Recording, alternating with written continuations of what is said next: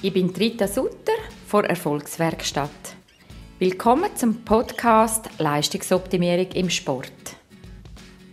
Wie es der Name schon sagt, gebe ich dir Tipps zu deinem Erfolg.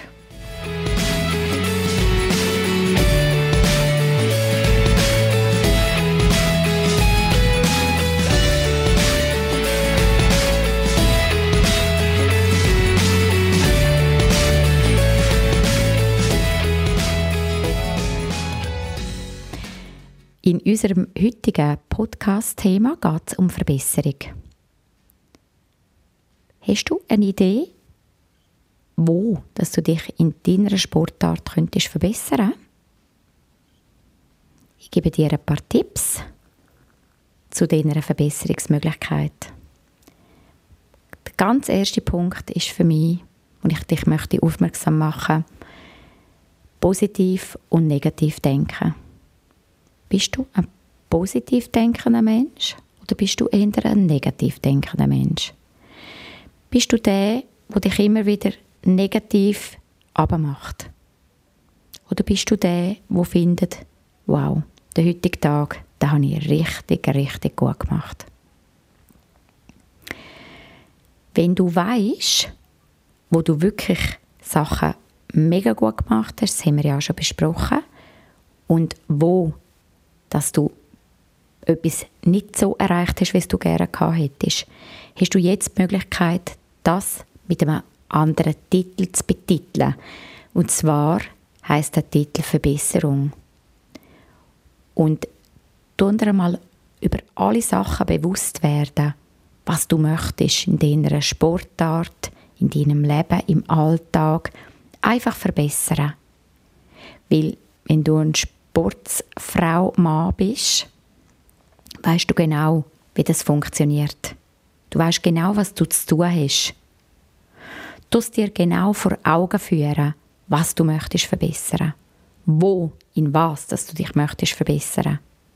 Und wenn du dir dessen bewusst bist, bin ich überzeugt, kannst du das vom einen auf das andere Mal wirklich verändern. Verbesserung ist zum Beispiel, dass ich Athleten habe, die sagen, hey, ich bin der Captain, ich sollte viel mehr reden, ich sollte viel mehr mit den Athleten, mit dem Team schwätzen. Ich sollte dort auch mal klar kommunizieren, wie es heute läuft oder wie es jetzt eben gerade nicht läuft. Und die animieren und motivieren. Es gibt Athleten, die sagen, ich möchte besser, positiver und zielstrebiger denken. Es gibt Athleten, die sagen, ich möchte gerne bewusster sein, entschlossener, fokussierter, mutiger. Ich möchte meine Tage, wo ich Sport treibe, viel erfolgreicher sein. Wird dir bewusst, wie deine Arbeit, deine Disziplin aussieht, deine Sportdisziplin? Wird dir bewusst, was jemand, der extrem viel Erfolg hat, anders macht, wieder als du? Und dann schauen für dich, ganz ehrlich und ungezwungen, was kann ich von dem auch, dass ich auch erfolgreich werde oder noch erfolgreicher werde. Und ich bin mir ganz sicher, du wirst etwas finden, etwas, was du vielleicht schon lange verändern willst, wo du jetzt einfach mit einer Bewusstheit kannst dir in den Fokus legen. Und wenn du das im Fokus hast, kannst du dich konzentriert auf einen Weg machen und genau diese kleinen Sachen verändern und dann schauen, dass du nicht die ganze Liste von Verbesserung gerade in Angriff nimmst. Nimm einfach Step by Step Sachen auf und du sie so lange anwenden, bis es drinnen ist. Und dann nimmst du das Nächste. Wenn das wieder klappt, nimmst du das Nächste. Und wenn das wieder klappt, dann das Nächste. Und das ist ganz ein wichtiges Vorgehen. Aber wir Menschen haben immer das Gefühl, wir müssen es gerade sofort haben, gerade jetzt.